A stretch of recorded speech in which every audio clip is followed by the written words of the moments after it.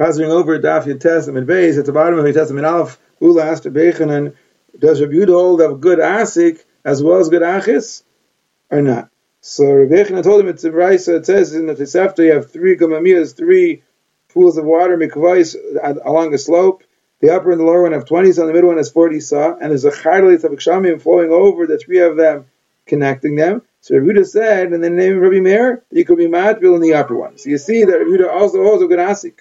But Ula asked him, doesn't it say in a brisa that Rabbi Yehuda said that Rabbi Meir would say you could be matbil, but I say you could be matbil only b'tachleina, meaning not in the upper one, because you say good achis, but not good asik. So Rabbi Yechanan said, all right, if it's the brisa mefreshes, then it's the brisa mefreshes. Then the Gemara then brought the Mishnah that said that when you take over chulin, and if kavanah for chulin, it works for chulin but not for meiser. And if kavanah for meiser, it works for meiser but not for truma.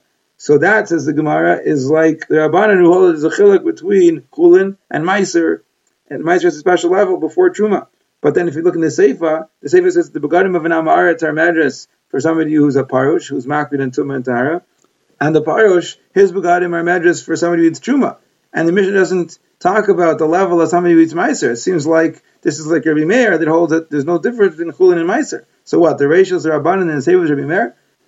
So first the Gemara says, yeah, the ratios are Rabbanan and the Seifa is Rabbi Meir.